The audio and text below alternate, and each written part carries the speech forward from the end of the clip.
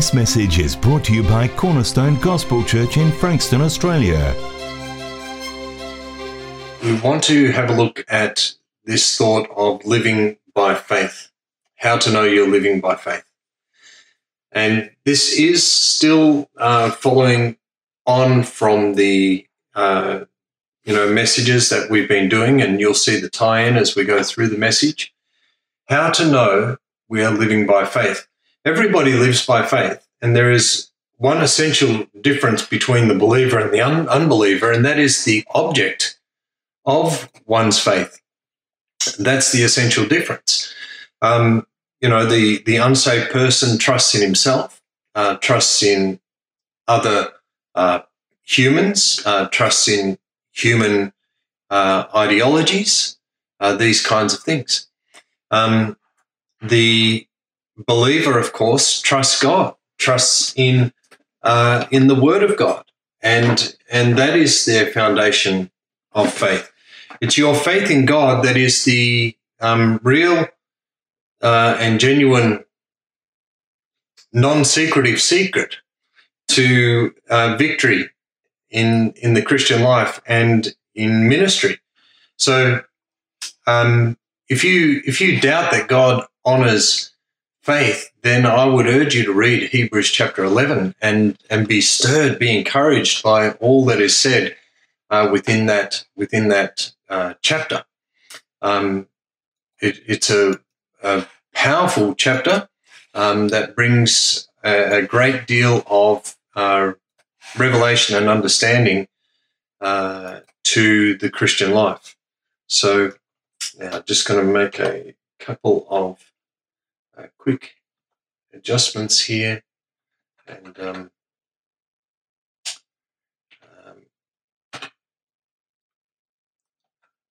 see if that improves things at all. Not really.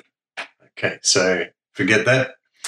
Now, in fact, one of the greatest problems God has with his children is either the developing or the developing of their faith, or disobedience in their faith. And so Satan knows this, and he will attack believers as a consequence. Because he understands that this is the area that they are vulnerable, or one area that they're vulnerable, and can be rendered ineffective by assaulting them in their faith in God.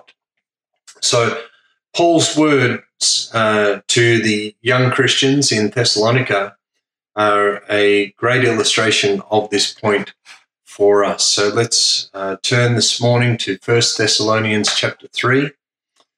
1 Thessalonians chapter 3, and beginning at verse 1. Therefore, when we could no longer endure it, or when we could endure it no longer, we thought it best to be left behind at Athens alone. And we sent Timothy, our brother, and God's fellow worker in the gospel of Christ, to strengthen and encourage you as to your faith, so that no one would be disturbed by these afflictions. For you yourselves know that we have been destined for this. So Paul is obviously recognizing that it is possible that when people face persecution or affliction or suffering, that it can assault their faith. And then he says, remember, this is we talked about this. You know that this is part of the destiny that of believers. Verse 4, for indeed, when we were with you, we kept telling you in advance that we were going to suffer affliction. And so it came to pass, as you know. For this reason, when I could endure it no longer, I also sent to find out about your faith, for fear that the tempter might have tempted you and our labor would be in vain. And so you can see that Paul is really concerned in this text as to the impact that Satan might have on their faith and their service. And so it's a really pertinent point to us as believers, that the enemy seeks to interrupt, to damage our faith. Let's continue. But now that Timothy has come to us from you, so they sent Timothy to the church in Thessalonica, and he came back. Now that Timothy has come to us from you and has brought us good news of your faith and love, and that you always think kindly of us, longing to see us just as we long to see you. For this reason, brethren, in all our distress and affliction, we were comforted about you through your faith. For now we really live if you stand firm in the Lord. So this is a wonderful text. Let's just pray that the Lord would bless this to our hearts and minds now this morning as we go on into the message. Our Father, we thank you this morning. Thank you for Paul's writings, and we thank you especially for the letter to the Thessalonian church. And we praise you for this lesson that it brings us in faith and in living by faith. And we ask you this morning that you would give us a wisdom concerning the enemy's assaults against us, and that you would strengthen us in learning to live by faith so that we can glorify you. In Jesus' name, amen. Praise God. Praise God. Well, it's a very exciting passage, this particular passage, and so we want to just continue, though, and let's look at this idea. We are talking about living by faith, living by faith. And so as we consider this morning, there are some tests that we can apply to our lives, and these tests are there. We can apply them to how we live the Christian life to answer the question, am I living by faith? And so the first test would be, is this decision to glorify God or to please myself? This would be the first test. So if I'm living by faith, is this decision, this action, this purpose that I'm committing to, is it something that glorifies God, or is it purely to please myself?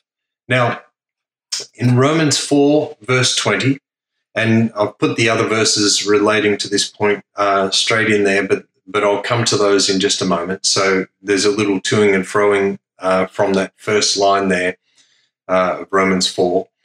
But in Romans 4, verse 20, yet with respect to the promise of God, he, meaning Abraham, did not waver in unbelief, but grew strong in faith, giving glory to God.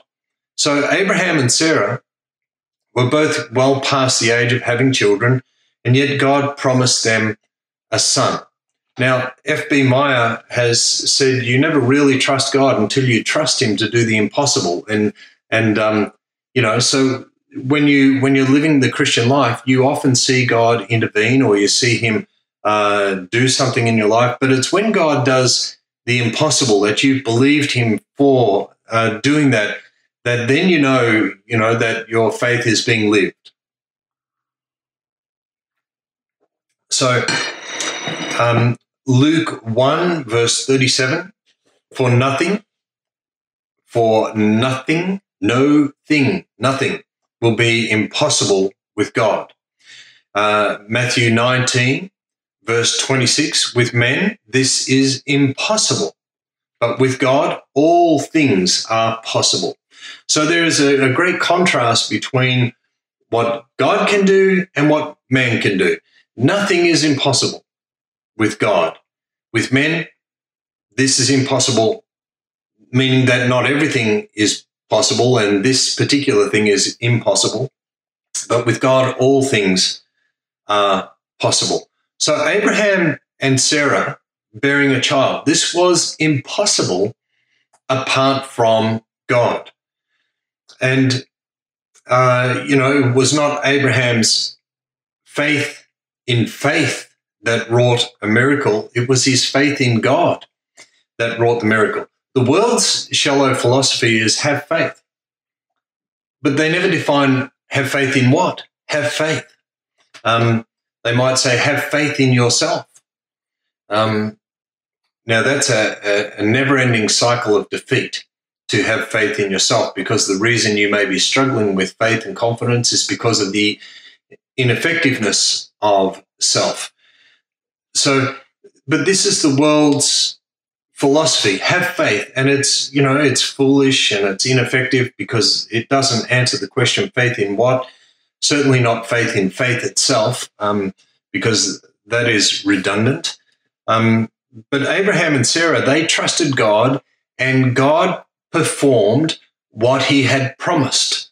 Because he knew God, Abraham was fully assured that what God had promised he would accomplish. And this is shown to us in Romans 4, verse 21, as listed there in the texts. So it's important to notice Abraham's motive in all of this, though, that if you go to, and sorry about the constant scratching and itching, I'm having a real struggle with eczema, and it's driving me nuts. But he gave glory to God, and this was his motivation, was to glorify God. Faith always gives glory to God, and so this is our first test. Is this to glorify God, or is it to please me or glorify me? Faith always gives glory to God. Why is that? Why does faith always give glory to God? And that's because faith confesses that man is unable. That's what faith does, is that it is simply a statement that I am unable to do this, and so I have to proceed to the one who can, and that is God. And so this is what faith does, is it moves us outside of trusting self, trusting the world around us, because we're unable to accomplish anything, to trusting God because he is the only one that can accomplish it. So Abraham and Sarah were as good as dead physically when they trusted God for their offspring. And, this brought glory to God. So test number one, when you are about to make a decision, take, when you're going to make a step out in some way in Christian ministry or in life, ask yourself, am I doing this for the glory of God, or is this for me? If there's any indication in your heart that this is for self-glory, then stop and wait on God.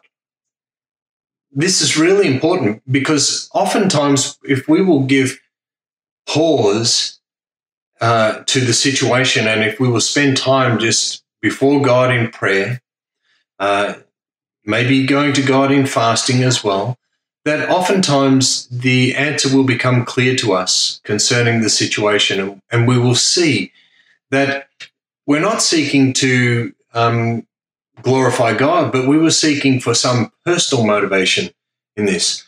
True faith is motivated by a desire to glorify God. Well, let's move on. What's the second test? So the second test is this an impetuous decision, or can I wait? Is this an impetuous decision, or can I wait? We have already learned that faith and patience always go together. You can go back over previous lessons about that. Romans 10, verse 11, for the scripture says, whoever believes in him will not be disappointed. The quotation is from Isaiah 28, verse 16. Behold, I lay in Zion a stone, a tested stone, a costly cornerstone for the foundation firmly placed. He who believes in it will not be disturbed. The phrase there, disturbed, literally means to be in a hurry. So the Christian who waits on God and waits on God's leading and waits on God's working is not going to be disappointed or ashamed because they rushed ahead of God and then it turned out to be not a decision made in faith, but turned out instead to be a decision made in the flesh. So this is really important for us because true faith is not in a hurry. And, when I was young, I was really impatient. And now that I'm older, I'm just impatient. But true faith is not in a hurry. True faith will allow God to open the way. True faith will rest in God concerning the calling on a person's life and wait for God to open up the right timing for that. And so we might feel a calling toward ministry, toward pastoring or mission work. And the next thing then is not to run hastily ahead, but to wait on God for the right timing for that. And if we find ourselves just racing ahead, we will find ourselves disappointed because we will act in unbelief instead of faith. We will act in the flesh instead of in the spirit. So true faith is not rushed, nor anxious, nor impatient. And this is really important.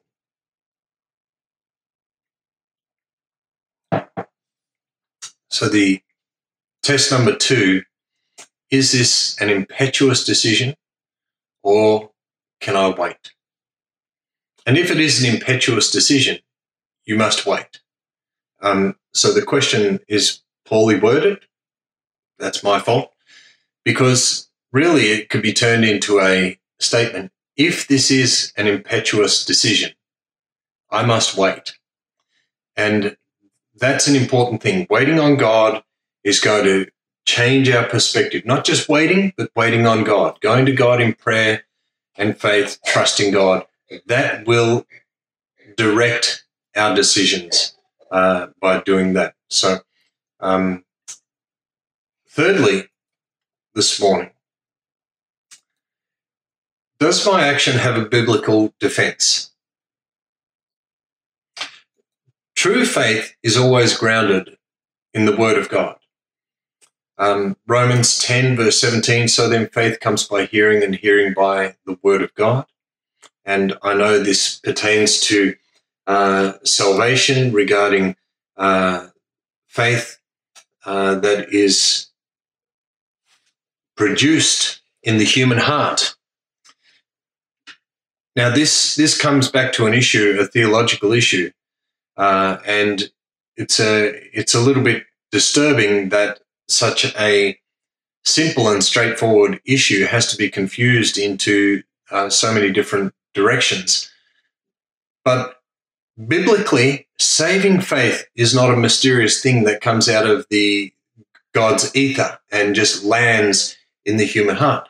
Saving faith is a response to the gospel message properly presented, that the gospel message has within it, as Paul says, a life-giving power, for it is the power of God unto salvation. And so faith comes by hearing and hearing by the word of God. So all actions that are contrary to the word of God are not of faith. No matter how people want to justify them, any actions that are contrary to God's word, then they are not of faith. That's simple. And no matter how reasonable our actions may seem, if it contradicts the word of God, it's not of faith. The Bible gives precepts to obey. It gives promises to walk in and principles to observe. But if we violate any of these, then we are acting in unbelief. We're acting in self-assurance. We're acting in personal confidence, not in faith. Now, friends may encourage us and favorable circumstances may seem to favor us, but these things are not evidence of faith. Oh, I had 14 friends tell me to do this. Well, what did Job's friends tell him to do. This is not the evidence of faith, because it may simply be the evidence of a wrong teaching. The circumstances caused Jonah to find a ship, trying to escape, and a ship was waiting for him. But it wasn't the will of God in that sense.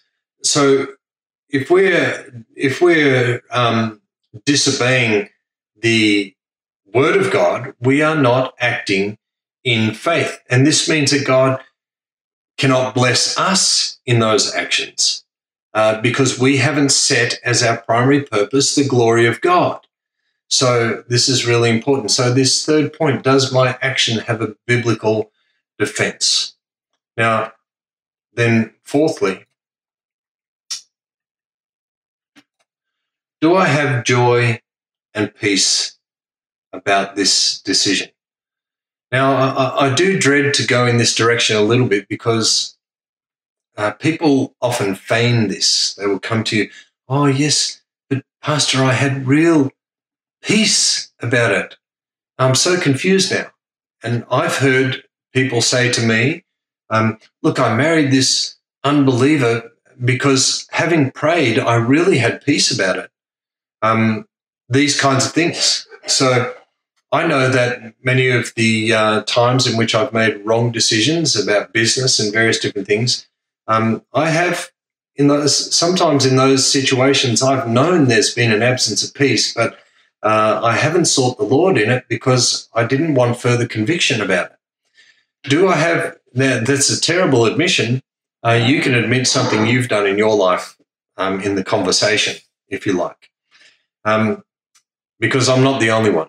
I share that with you just to let you know this is how corrupt our decision-making can be at times. So joy and peace are sometimes subjective, but there is a joy and a peace that is a product of the Holy Spirit.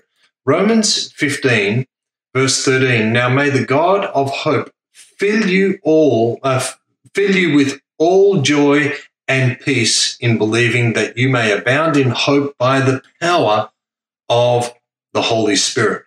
So where there is true faith, the Holy Spirit is at work.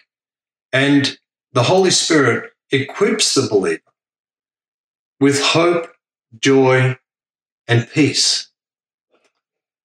This is a really wonderful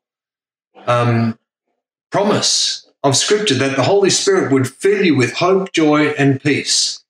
And in the times in which we're living right now, Christians are freaking out about the circumstances of the society that we're living, but at some point we have to trust God, that God is in control of the circumstances that we are facing.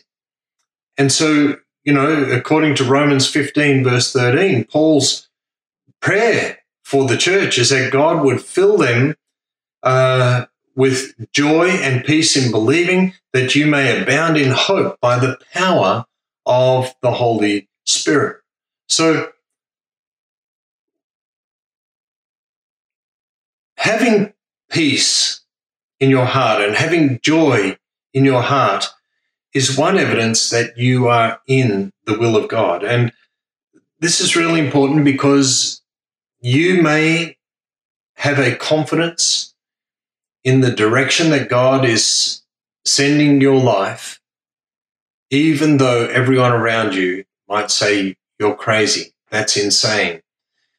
But because you know that God is directing you in that direction, and because you have sought him and the God of hope has filled your heart with joy and peace by the power of the Holy Spirit, you are able to walk forward in that decision, knowing that it is blessed by God. Colossians 3, verse 15, listed, let the peace of Christ rule in your hearts, to which indeed you were called in one body, and be thankful. And I would urge you to have a look at how many times Paul talks about peace in one's life, because it is something he talks about often. Now, this is an interesting phrase in Colossians 3:15, let the peace of Christ rule in your hearts. The word rule literally means to be the umpire of your hearts. Now, the Greek word, according to Vine's dictionary, is brabeu or brabeu, something like that. To act as an umpire, to arbitrate or decide, rule, in Colossians 3:15, to rule, representing the peace of Christ as deciding all matters in the hearts of believers. Some regard the meaning as that of simply directing, controlling, or ruling. So letting the peace of God help the believer in making a decision.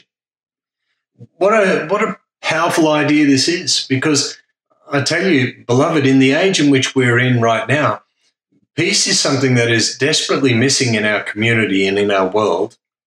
And yet, Paul says for the believer, we should be able to head in directions of life that might seem totally contrary to the directions that people are suggesting and all of these things. But we can do that having a peace from God, knowing that God is directing our steps, knowing that God is the one who is in control and he's directing us. So now the reverse may therefore be a very powerful indicator, as is often the prayer. I think it's a wise prayer that God would close the door for us. When you lose God's peace, you have to, you've got to reconsider the current course of action and the decisions that you're making at that point in life. You've probably detoured from the will of God when there is an absence of joy and peace in the decision that you're making. So it's in this area that Christians have to learn to distinguish between emotions and the work of God. An enthusiasm about something or an excitement about something is not necessarily hope, joy, and peace. God never denies our emotions, but he certainly, and he can use them to accomplish his purposes. But often as we step out in faith, we experience human fear and human anxiety, and these should not be the guiding steps. Oh, I was going this direction, but I felt fear and anxiety, and so I figured that it was God saying, no, don't go this way. If we are walking by faith, fear will be overcome by joy and peace. So it's not the absence of fear in the situation, but it will be overcome by joy and peace as we walk by faith. And this is a work of the Spirit of God in response to our faith in God's word. And this is really important. So an Old Testament illustration, God promised Abraham and Sarah a child, but the child didn't come. And so as they waited, Sarah became impatient. She decided to let's help God along here by having Abraham marry her handmaid. Now, in the culture of the times, this was a legal decision, but it wasn't a step of faith. And Abraham fell in with this scheme, and the result was disastrous. So, do I have joy and peace about this decision? So, we have these 4 areas. Is this to glorify God or please self? Is this an impetuous decision, or can I wait? Does this affect, or does this action have a biblical defense? And do I have joy and peace about this decision? Well, let's move on to a little bit of application about this. I just mentioned Abraham and Sarah.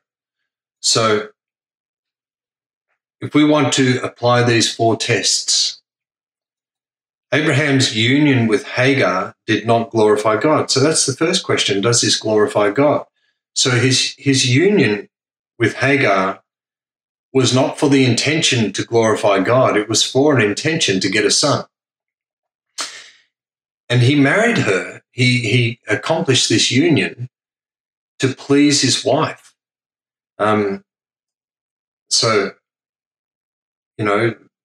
that somehow they could help God fulfill his promise. Were they willing to wait? They ran ahead of God and they made a mess. That's the whole problem. Was there a biblical basis? No, because the word of God was very clear that God was going to provide for them an heir by faith. And so there was no biblical direction for this. The word of God had not spoken. God had not spoken to them and given them a direction on this. Then finally, was there joy and peace? Well, rather than joy and peace, there has been the result of misery, war, enmity, all kinds of things down through history. So Hagar fought with Sarah. Sarah blamed Abraham. Abraham reasoned with Sarah. God had to step in and straighten things out, and they're still suffering as a result. So this is a practical situation that illustrates the importance of walking by faith. Was God glorified, or was the glory of God paramount? Did Abraham and Sarah, were they patient to wait upon God? Was this in line with the word and the promises of God? And was there joy and peace in this? A New Testament illustration might be Paul being taken to Rome for trial, and he was on board a ship with many other people, and it arrived at Fair Havens. And at that point, Paul was warned by God that they were going to sail into disaster and destruction, so he let the centurion know about this and that they shouldn't set sail. And so, Julius decided to set sail, and just as Paul had predicted, the ship was shipwrecked, and only by the grace of God, the passengers' lives were saved.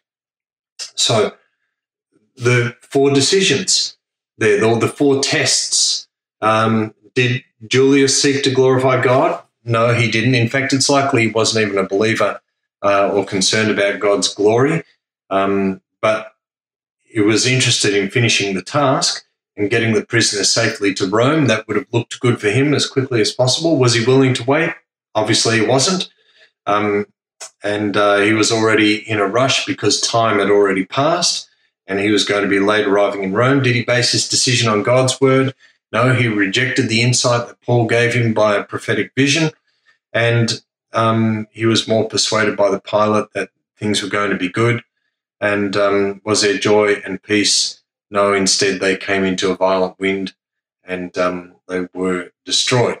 So you can see that these 4 tests kind of mirror to the 4 examples that we've had in our series so far. So let's have a look at that because we can see that these tests demonstrate to us that Satan has a strategy in all of this. So in the first one, which was our second or third one, the second one, I think, David numbered the people for his own glory, not for God's glory.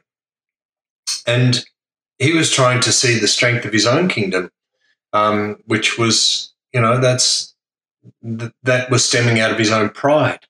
And so humility will cause us to put aside our pride and seek the glory of God. Job was tempted to become impatient with God, tempted to, but a willingness to wait on God is the evidence of faith. So impatience is in itself an action of unbelief.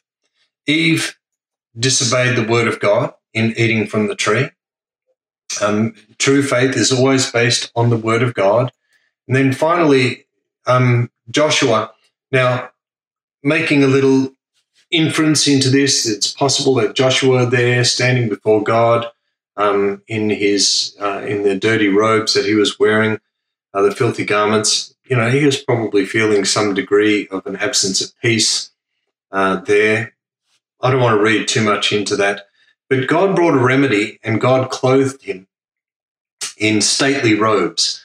And true faith brings peace, joy, and hope through the power of the Holy Spirit.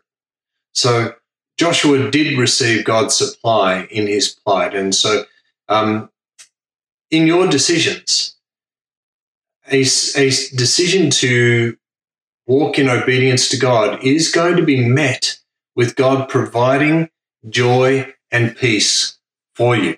True faith brings joy and peace through the Holy Spirit. So I want to close with a last couple of thoughts here. We must be careful in the Christian life to use the defenses that God has given us.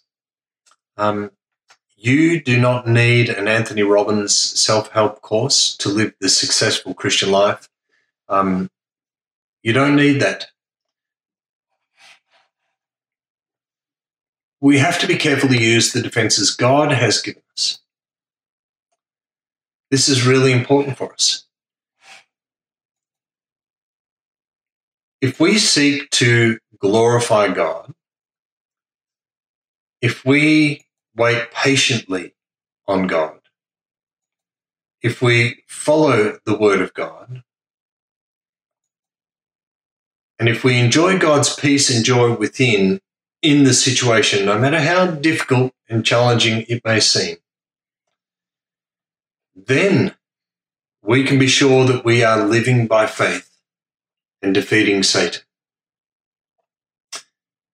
I have seen way too many and even made too many decisions in my own life and seen them in other people's lives that were not decisions made living by faith. They weren't decisions made to glorify God. They weren't decisions made while patiently waiting on God or following the Word of God, or decisions made with that sense of God's peace and joy within. So this is the essence of living by faith.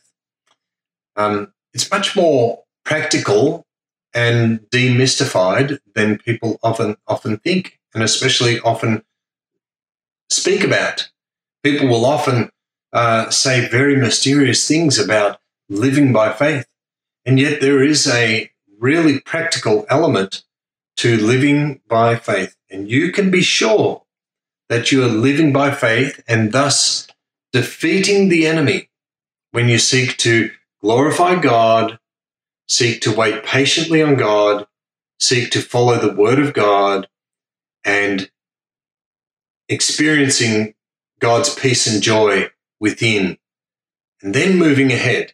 And in that, you will know that you are moving ahead fully in the will of God and living by faith. Amen. That's about all that I have for you here this morning on this. And I really, I enjoyed putting this message together, and I enjoy the thought of it. I hope that it is a message that will stir you, encourage you, give you some strength and guidance in your life. That would be really, really great. If that's the case, then leave some comments in the discussion, either on Facebook or on YouTube. Get in one of the discussion streams there and share it and talk about it with each other. So, and I think during this time, with the lockdowns and everything, living by faith is a really important element of the Christian life. You and I need to learn this really personally. So, praise the Lord. Thank you for listening to this message. You're welcome to duplicate this message in its entirety for non-profit purposes. For more information and resources, visit cgc.org.au.